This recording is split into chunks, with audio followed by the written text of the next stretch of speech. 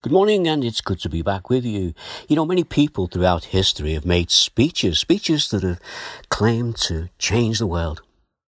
Sir Winston Churchill, Martin Luther King, John F. Kennedy, Emmeline Pankhurst. These are just a few to mention. But this morning, we're going to look at a speech that was spoken in a synagogue in Pisidia, Antioch. A speech about a man who did change the world. But first, let's set the scene. We know that John Mark has returned home. Barnabas and Paul are in the synagogue in Pisidia, Antioch, and they have been asked if they will speak to the congregation. So when we come to Acts chapter 13 and verse 16, we read this: "Standing up, Paul motioned with his hand and said, 'Fellow Israelites and you Gentiles who worship God, listen to me.'" You see, these people are about to hear an exciting message from Paul. He will tell them about what has been happening in Jerusalem.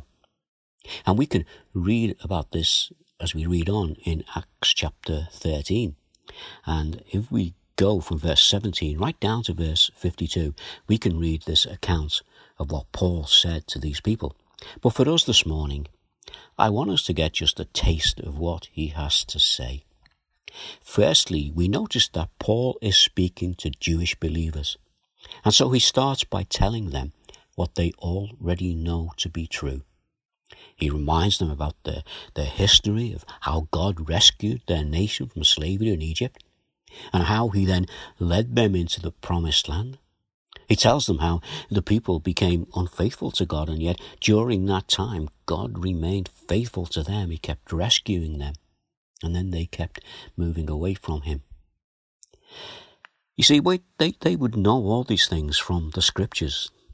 And we can find these things out ourselves as well as we read through our Bibles. You know, Genesis, Exodus, Leviticus, Numbers, and Deuteronomy, Joshua, Judges, Ruth, Samuel, Kings. We can go through all these books and we can learn all these things. But let's just stick with this little bit this morning. You see, Paul tells them that the promised one, the Messiah, who we know is called Jesus, he tells them that he's come and that the rulers in Jerusalem, because they didn't recognize him, they had him killed.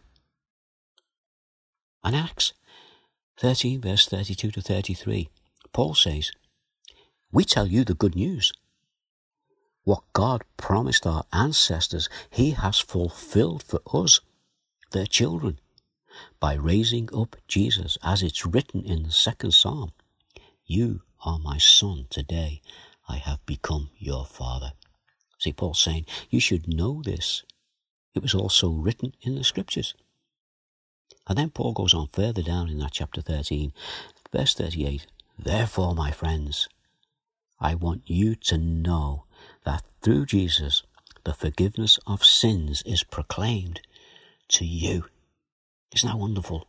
The way he says, "Therefore, my friends, I want you to know that through Jesus, the forgiveness of sins is proclaimed to you." They should have known this.